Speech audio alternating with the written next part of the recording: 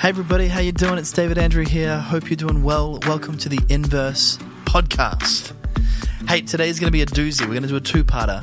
We're going to have our guest and our friend, Pastor Poncho Maguia, who's going to speak and share a bunch of crazy stuff. So just be warned up front that it's pretty heavy listening, but it's kind of real-life stuff that's going on in the life and the ministry of Pastor Poncho. So just a warning up front, just, because we love you, we care about you, all that kind of fun stuff. And also just wanted to thank the people who are getting out there and supporting us through Patreon. It really helps us continue to be able to put out these podcasts and do the work of editing. And it takes a significant chunk of time for this to happen. And so that really helps us and helps us help you. So hope you enjoy. Let's jump on into the episode. Well, thank you, brother. We're recording. Oh, you're welcome. And I was telling Craig I wanted these stories to be recorded because I'm fearful that I'll go home and share your stories and people just won't believe me because they're just so incredible and encouraging. And I shared a little bit on Instagram about us meeting and shared the photo of us up on the hill over Simonstown, and people were like, I'm in tears, this is the most encouraging thing I've heard in such a long time. And so thank you for your time. And my pleasure. I look forward to having you visit me, and I hope to come and visit you. So in terms of where you are, where is your location in Mexico? Well, we're in the, we have 3,000 kilometers border between the United States and Mexico. Juarez is right in the middle, right? Which is the state of the province of Chihuahua. Yeah. And famous for its dogs. Yes, that's right. That's where Chihuahua dogs come from. And we're at the border with El Paso, Texas. So we're exactly where Texas and New Mexico meet. Wow. And the state of Chihuahua. So we always say that there are 3 states and 2 nations. Yeah, wow. Right there. And of course, thanks to Netflix and a number of movies, it's become famous because of El Chapo. Yes. And Pablo Escobar. That's right. And despite all the wonderful things about Mexico, it's often just reduced to the backdrop of these crime stories, which we'll get into in terms of some of the realities of what it is for you seeking to follow Jesus in that location where there are realities. But you've chosen a passage of Scripture for us to explore. Would you read that at the start? Yes, of course. It's in fact, I always have the Scripture in mind, and as a pastor, I've been taught this Scripture a lot. It's Acts 17, verse 6. Paul and Silas are going to Thessalonica. Yeah. So when they get there, this is what the Bible says. But when they did not find them, because the Jews were against them and they're following them, they were trying to find them. So because they couldn't find them, they dragged Jason. He was with Peter. But it says, but when they did not find them, they dragged Jason and some other believers before the city officials, shouting, "These men who have caused trouble all over the world have now come here."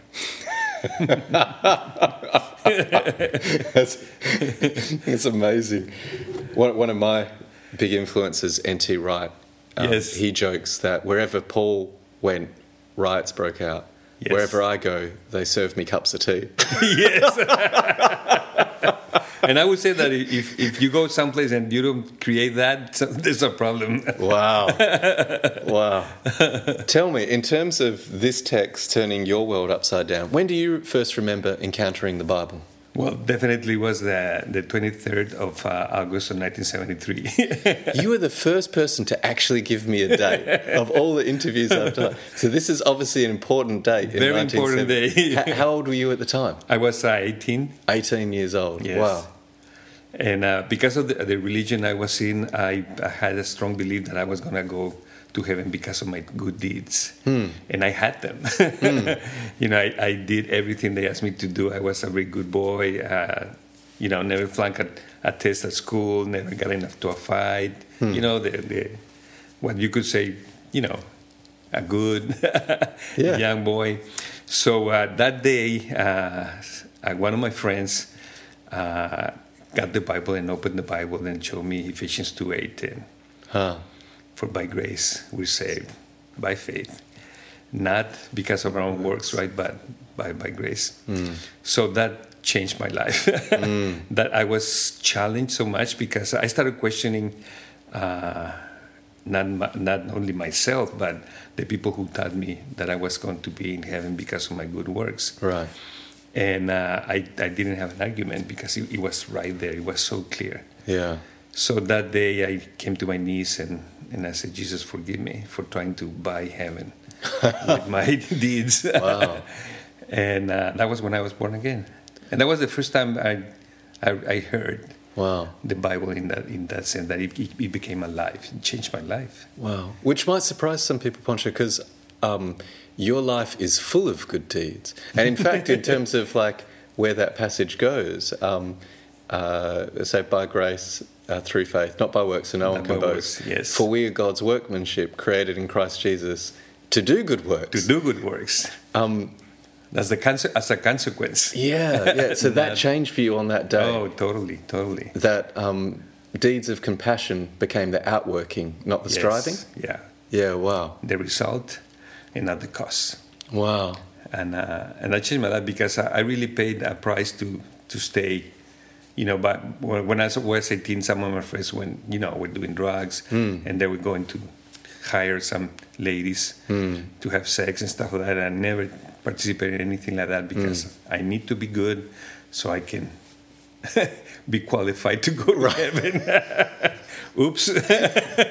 And just the time we've spent together, I know that your life got not neater but messier pretty quickly afterwards. Yes. I heard that story of you seeking to share the gospel with someone just a couple of months after being a Christian. Yes. And the challenge that she had. And then, can you share just a little bit about that? Yeah, sure.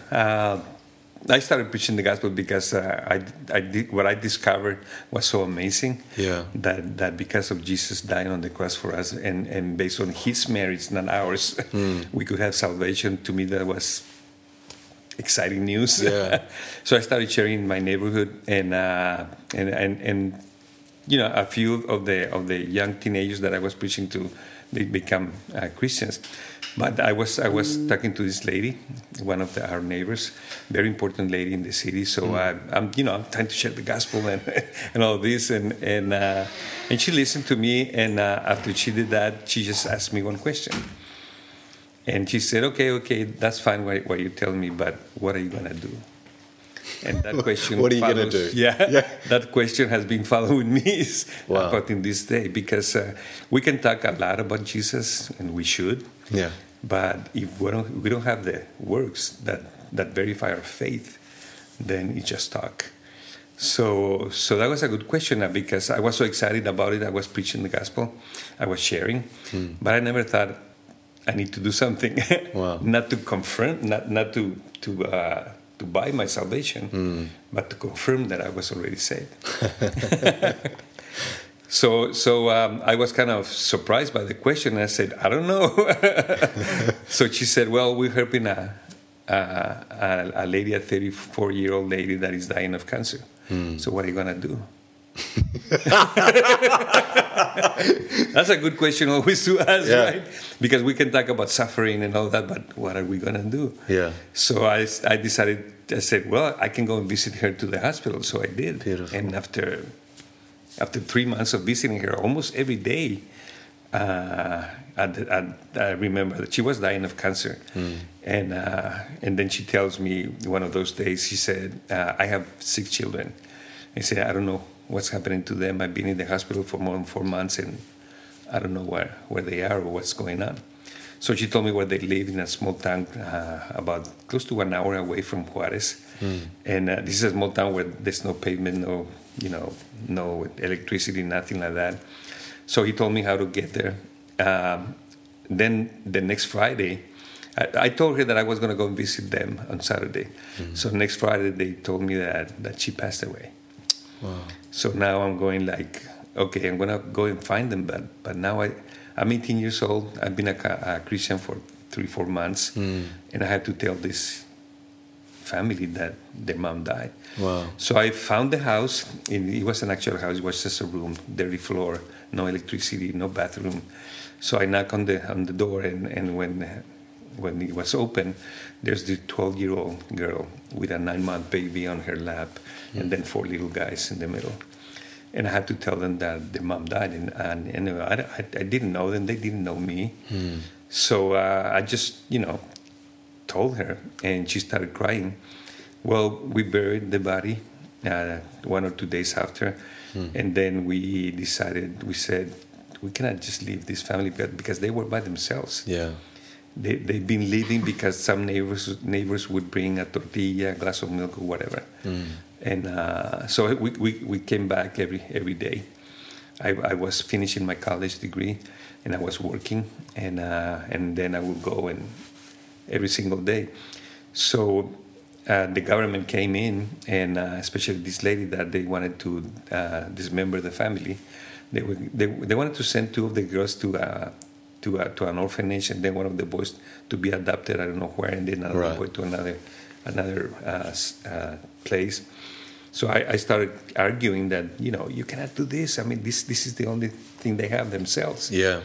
Well, one day after, I don't know, it was a month and a half that I was telling the people from the government all this.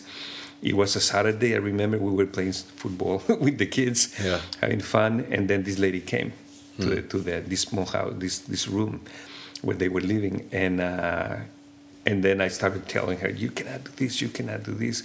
And then all of a sudden she said, okay, I'm going to ask you one question. And I go, yes. So she said, if I give them to you, will you take them? Would you be responsible? And, I'm 18. You're 18 years old. I'm 18 years old. She's 12 years. She could be my sister. Yeah. And full of faith. And I said, sure, I will. Well, she went back to the car she was driving, and then he got this bunch of papers. He tore them all apart. The case that she was taking. Wow. And then she threw it in the trash can, and then she said, they're yours. And she left. So there I am. So we unofficially adopted them, and made a commitment for 15 years with another 11 kids my age, and decided to put $4 each a month and take care of them, and we did. So that was a experience that I never intended to have. Because somebody asked the question, what are you going to do? Wow. So we never know. Yeah. We just need to be open and obedient to the Lord, and He will take us wherever He wants, and He will give us the faith and the means to do it.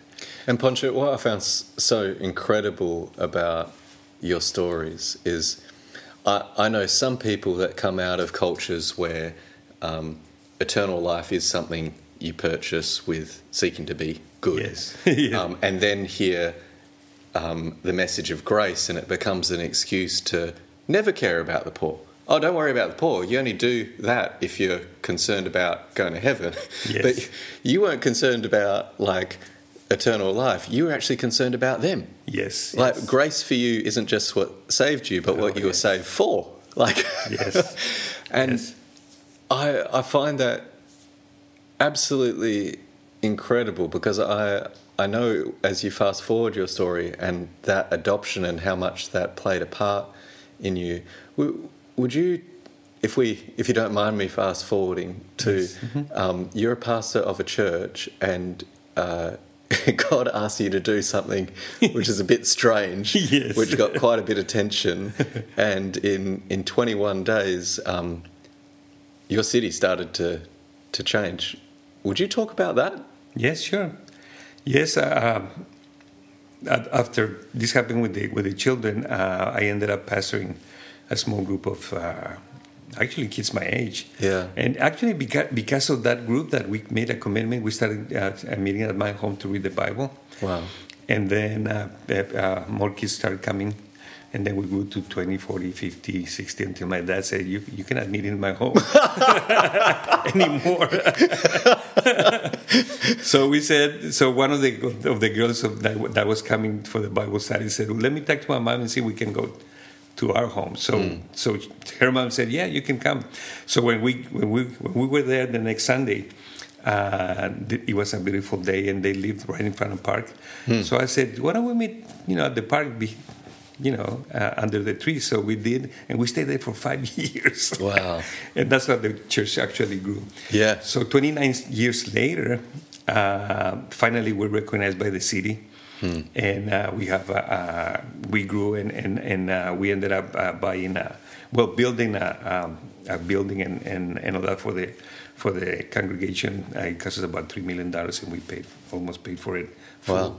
And we started a Bible, a pastor's college. Yeah. We were planting churches in Mexico and the United States. We had a grammar school, a high school, and we were doing pretty good. And then one day, again, without even praying, God just speaks to me, and he says, I want you to leave everything.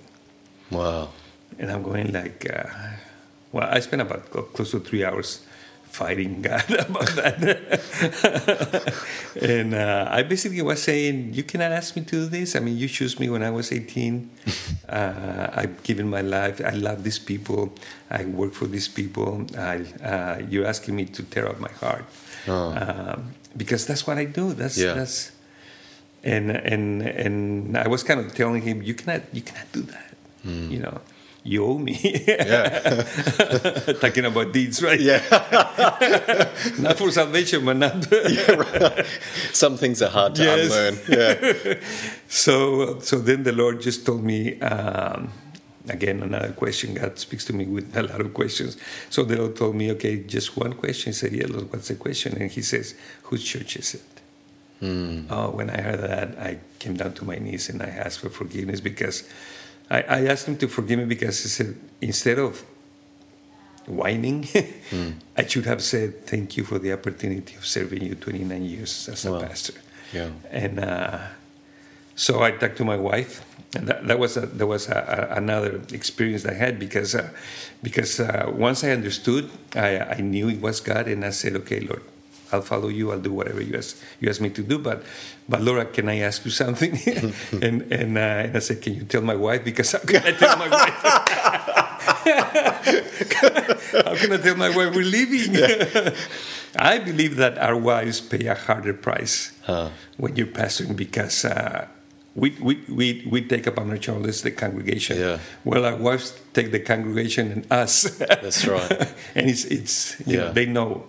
They know us. Know. And knowing your incredible wife, and knowing more of your story, and with cartels taking out you as a marked man, and I was so. I was going to say moved, but more than moved, I was disturbed by hearing about your wife talk about your prayer life, and at the end of the day, thank you, Lord, that we had another day together. Yes. Because you were living with the expectation that cartels might knock you out because of your ministry. But I've jumped forward in the story. Yes. You were about to tell me about the park. So I said, Lord, talk to my wife, because how can I tell her? So after 3 hours that I was praying, I called her, and we went to the bedroom, and I told her, well, I didn't know how to tell her. So I went, this way, that way. So finally I said, you know what, God just spoke to me, and I believe that's what he wants, and I know that it's gonna sound difficult, but we need to obey. And I'm giving her all this sermon and explanation and all of that. So finally I said, and he's asking us to leave the congregation and everything we're doing. So I'm looking at her face, and I remember very clearly that her left eye, a tear comes out of her left eye. And I'm thinking, this is going to be difficult, because if I was hurting, she's going to be hurting more. So when she opened her beautiful mouth, he said, Poncho, the Lord told me 3 years ago that he was going to ask you this. Wow. And he told me to pray for you, not to say anything. So by the time he would let you know, you would obey. So he said, my husband, I will follow you wherever the Lord leads. Wow. And the first thought that I had in my mind was, I don't deserve this woman as my wife. 3 years. And I didn't notice any change in her heart of serving.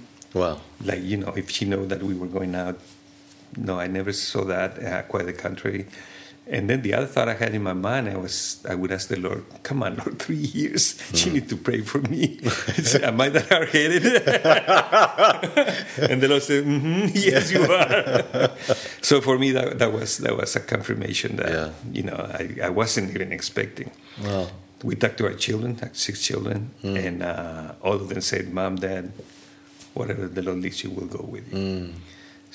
So a few months later, 3 months later, we left the congregation, talked to the pastors and the team, the pastoral team, and we made the transition. So the next thing that God asked me to do is to do a 21-day fast, only on water. And nothing but water? Nothing but water, yeah. Wow. And I said, Lord, you know that I always love to spend time with you, so if you're asking me for one more fast in my life, I'll gladly do it. But then the Lord told me, but you're going to have to do it for the city and in a public park. And I'm going like, I never fasted for the city. I did it for me, for my marriage, my family, my ministry, our projects. But for the city, I never even thought about it. And then on a public park? So I talked to the Pastors Alliance of the city, and I said, guys, this is what God is telling me. I need your support. And thank God all of them said, we'll back you up. So the next day I went to the park, put a tent, and stayed for 21 days. In a tent? In a park in the city? Yeah. And how did people respond? People? Yeah. What did they think?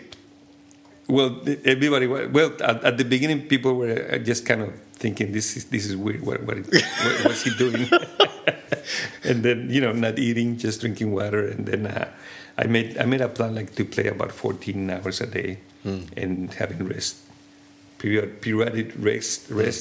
Not thinking on the first day, but thinking on the last one. Yeah. And so that was quite an experience because as I started praying for the city, I actually didn't know how to pray for my city.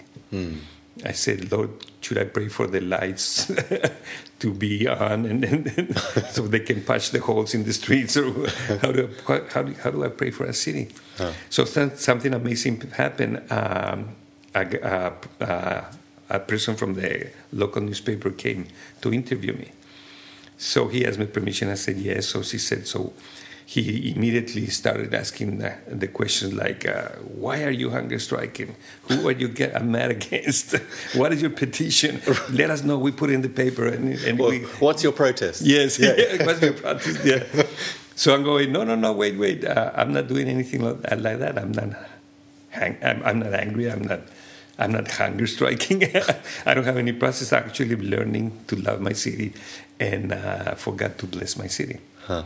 So he scratches his back, and then he says, "No, that wouldn't sell." So and he left. Yeah. So I said, "No, that was an interesting interview." Yeah. But he went to talk to his boss, and his boss said, "So what's the deal?" And he said, "Nothing. This guy is not. He's a crazy man with a tent talking to God in the park."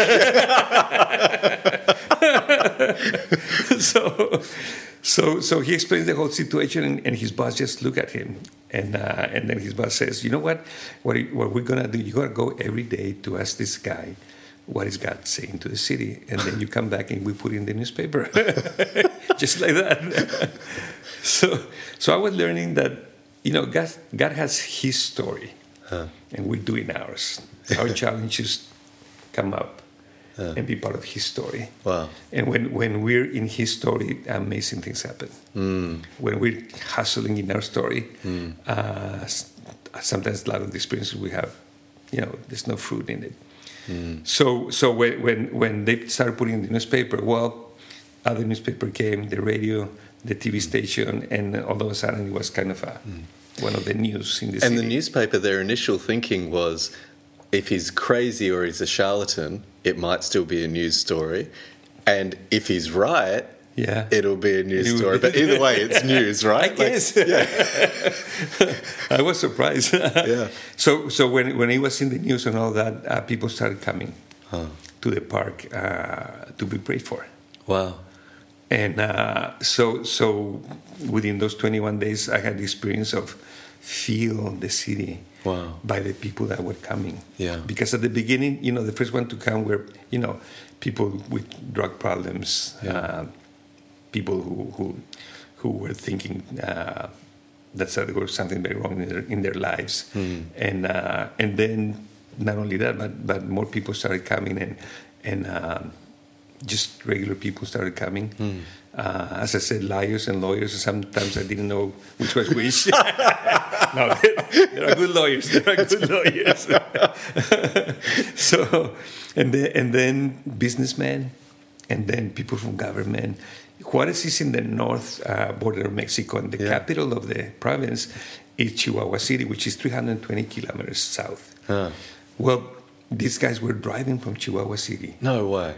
Driving 300 kilometers to come to the park, be prayed for, and then go back.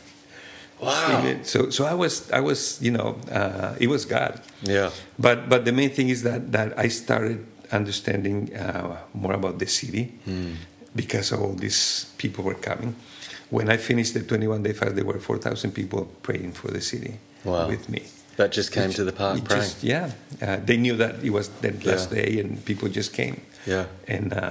And importantly, the mayor came to you. Yeah. Was it the mayor? Yeah, the mayor. Yeah. It was after that, Right. Yeah. So all these people coming... Just to be there because it was the last day, so I was going to give up my fast. Wow. And the mayor came to you with what might be... So for those who don't know your city has had a certain reputation. Well, not at that time. Oh, really? Not at that time. So that was before the cocaine? That was before. Wow. Yeah, that was before because the mayor calls me and asks me if I can help him clean the prison of Juarez. And he doesn't mean, can you come in with a broom? And, yes, no, it wasn't that kind of a cleaning. Yeah, the prison. We have 400 federal prisons in Mexico, and that one in Juarez was the 398th, the worst, one of the worst prisons in the country. And for people to have an idea of just how bad it is, there was I think so. a prison that a prisoner had not just paid to get things that shouldn't get in the prison, but a tiger? Yeah. So a prisoner in a cell had another cell for a tiger for his entertainment in prison. Yes. I mean, you hear about people smuggling in drugs and stuff, but how do you get a tiger in? Like, that's crazy level corruption. Yes. Like, there's a graph of corruption, and it's like drugs are kind of in the middle, but tiger is all the way at the top. Yes. I don't think it gets worse than tiger. Yeah, the situation was that prison was controlled by the cartel. So when they got this drug lord and put him into prison, he just brought his tiger, his pet. Yeah. And for those of us who haven't watched Narcos, a cartel is like a mafia, right? Yes.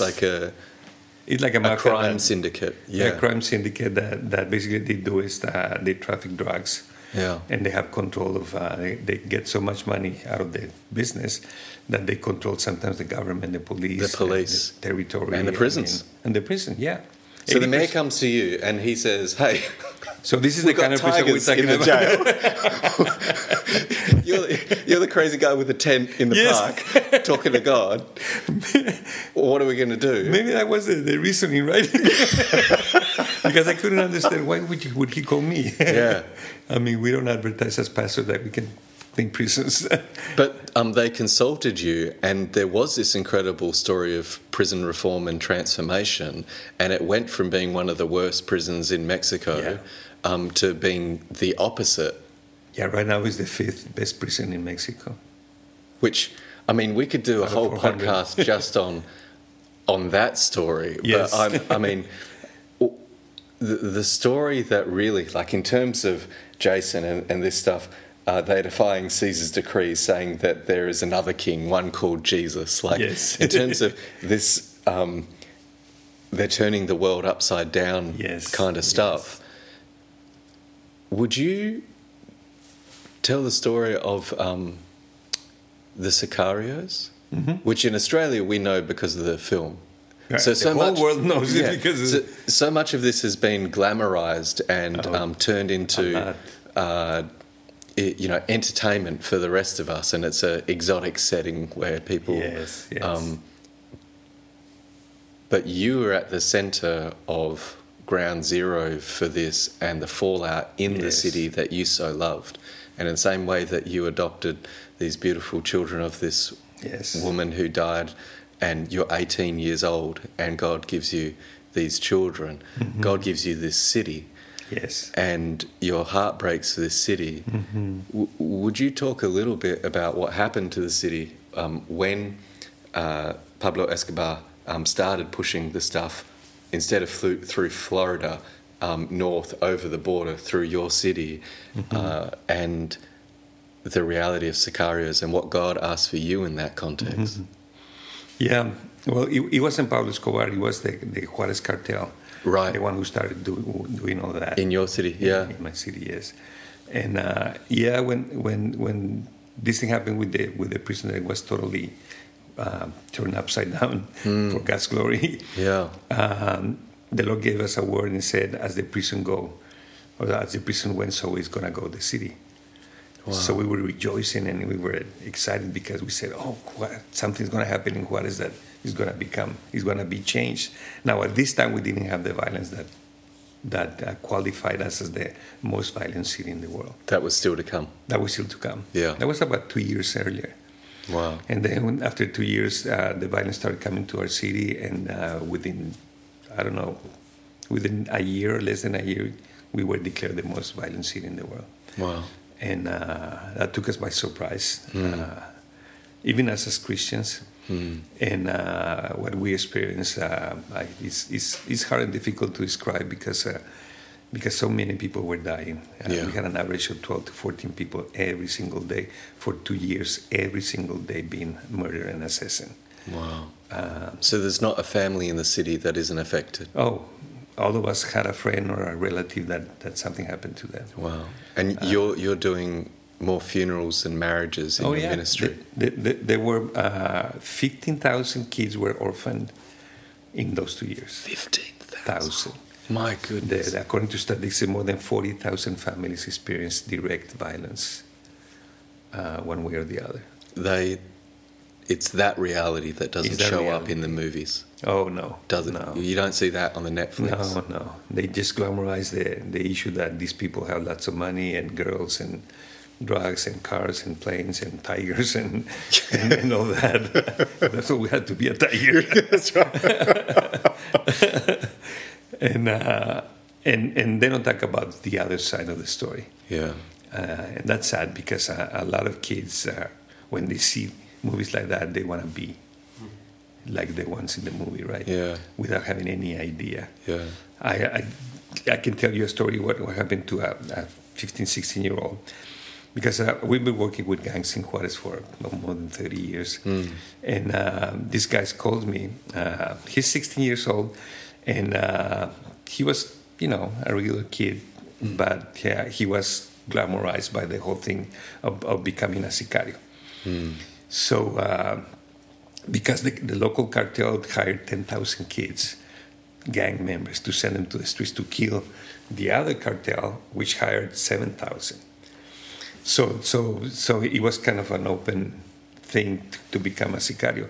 So this 16-year-old kid comes to the mafia and says, I want to be a sicario. So they don't actually even train them. So this was the deal with this kid. They said, you have to stay at home 5 days, from Monday to Wednesday. From Monday to Friday, you have to stay at home. You cannot come out of your home. 3 days a week, you're not going to know which day. We're going to come to your house and we're going to pick you up. And then we'll tell you what we're going to do.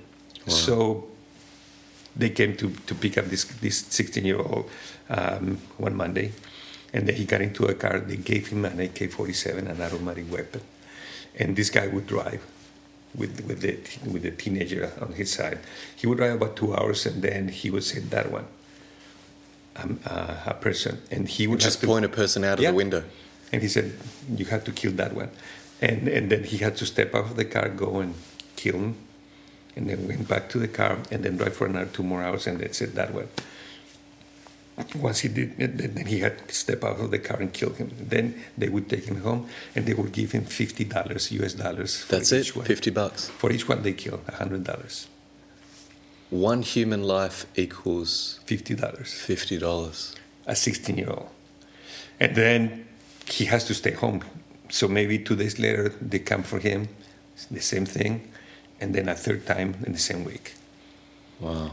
So these kids, when I was talking to him, he would say that the first time it was very hard. The second one, it wasn't that hard. The third one, he started feeling the power. He said, Pastor, when you pull the trigger and you see these people just, crumble to the ground, dead, you feel like you're someone, that you're somebody. Wow. But after the fourth and the fifth and the sixth, madness start coming into their minds. Then they need to start taking drugs in order to continue doing what they're doing. So when he called me, it was 3 months later. So just think about it. He killed 6 persons a week for 6 months. And this is a 16-year-old. Yeah. So when he calls me because he says, Pastor, I'm becoming crazy. I stay at my home and I wake up in the night. I saw myself in the mirror. I saw blood coming out from my face. I wake up at night. I see blood coming down from the walls of my room. He said, I cannot take it anymore. I want out, but I cannot do it because if I'm out, death is the only way out. Oh yeah. They're gonna kill me, or they're gonna kill my sister, my mom, my brother, and he was kind of the oldest of the siblings. So he said, I'm trapped. And that's the thing that these people don't think of. Yeah. And by this time you're using more drugs because you have to be drugged in order to keep on killing people. Wow. So it's madness. So when I talked to him, I said something as a pastor I never thought I would say, because I told him, you know what you're gonna do? What you're gonna do is tomorrow, you're gonna go to a store and you're gonna steal something. Yeah. Something is worth about 1,000 pesos. At that time, it was close to $100. Yeah. But you're gonna steal something, and you're gonna let yourself caught. They're gonna send you to prison. Yeah. For a few days or a few months, and when you're in prison, we're gonna take care of you because by that time the prison was already changed. Yeah. Right. Yeah. So I never thought that as a pastor I would tell somebody go steal something. Yeah. So, but that's what he did. Yeah. Because when you do that, the mafia will knock you on the head, and they say, you dummy, if you need more money, you should have come to us. But they're just going to scratch him from the list and leave him alone. Wow. Because he's not useful. Wow, that is incredible, isn't it? Yeah. Right. So actually he went to prison, and we had a 650-member congregation inside the prison, so we embraced him. He gave himself to the Lord. Of course, he had to get all these demons out of his mind. But God is so powerful. He heals people like that. Wow. And the mafia just forget about him because he was useless. Wow. But he didn't. He wasn't at prison. He didn't, He didn't went out. He just made a mistake. So wow, that's incredible. Well, that's it for this week, ladies and gentlemen. We're going to continue this episode next week because there is a lot more that Pastor Poncho has to share. So we will check in with you next week. See you soon.